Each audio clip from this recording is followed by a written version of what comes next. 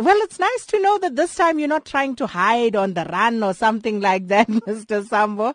The last time we spoke, you were ducking and diving. No, I wasn't on the run. We just decided to lie low a bit. We were still around. So clearly that situation is over now. Yeah, that's correct. And we're not hoping for any. But tell me, there apparently have been talks between yourselves and the Demarcation Board as we speak. Those are ongoing. So give us the latest of what has transpired thus far. Okay, thank you. You'll remember on the 28th of July, there was an agreement which was signed by the senior traditional leaders and the government to pave way for the election to run smoothly and to start the process of redetermination of the boundaries after 13 days once the municipal councils have been declared elected. So that process, on the 7th of October, so to say, there was a meeting between Interministerial Committee of the province, which is being led by the MEC of Cogta, and the senior traditional leaders, the king, and other stakeholders. They have indicated that the process has begun. The MEC has written a letter to the Demarcation Board, and the Demarcation Board has also responded positively, so we can say. So that process, it was outlined.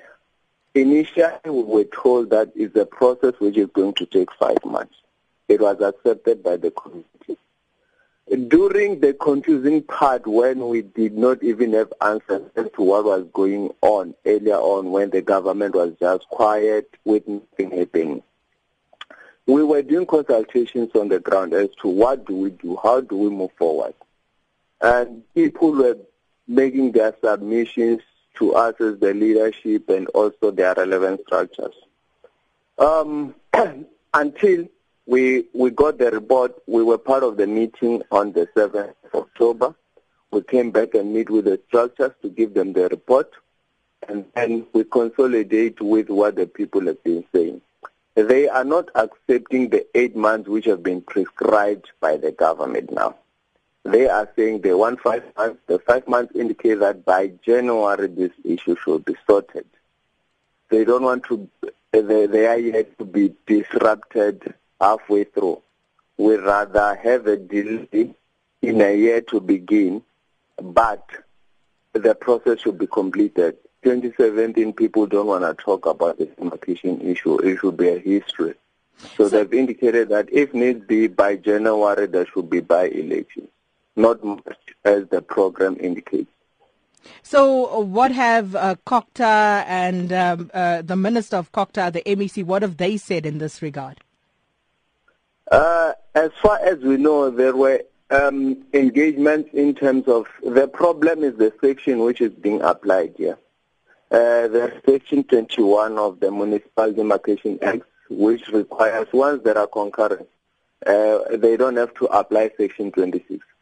Section 26 is the one which is going to prolong this matter to 8 months. That is where the problem is.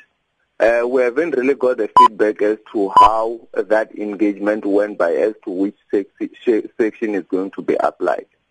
But if they are going to stick to Section 21, by January this issue will be sorted. If not, then that's where the problem will be if they are going to apply Section 22. But looking at what's happened, you have already a new municipality that was established following the August elections. Are you not concerned about your children's education and the other socioeconomic implications of another shutdown and, as some would say, holding everyone to ransom? No, we're not holding anyone to ransom, if I can say, because we consult with the people. We advise, we give direction, we guide where we possibly can.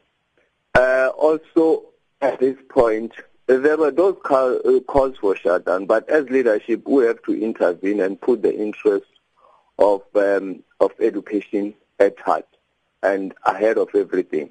That's why we said, let our children and kids to write the examination peacefully without any interruptions, and they get done with it. They have our full support on that. But they are saying it's better not to interrupt the year in the middle of it. It's better for the program to be delayed to implement everything. All right, we'll keep tabs on this particular story and what develops. And thank you so much for your time this morning, Mr. Nsovo Sambo, who's a spokesperson for the Pro-Makhado Demarcation Task Team.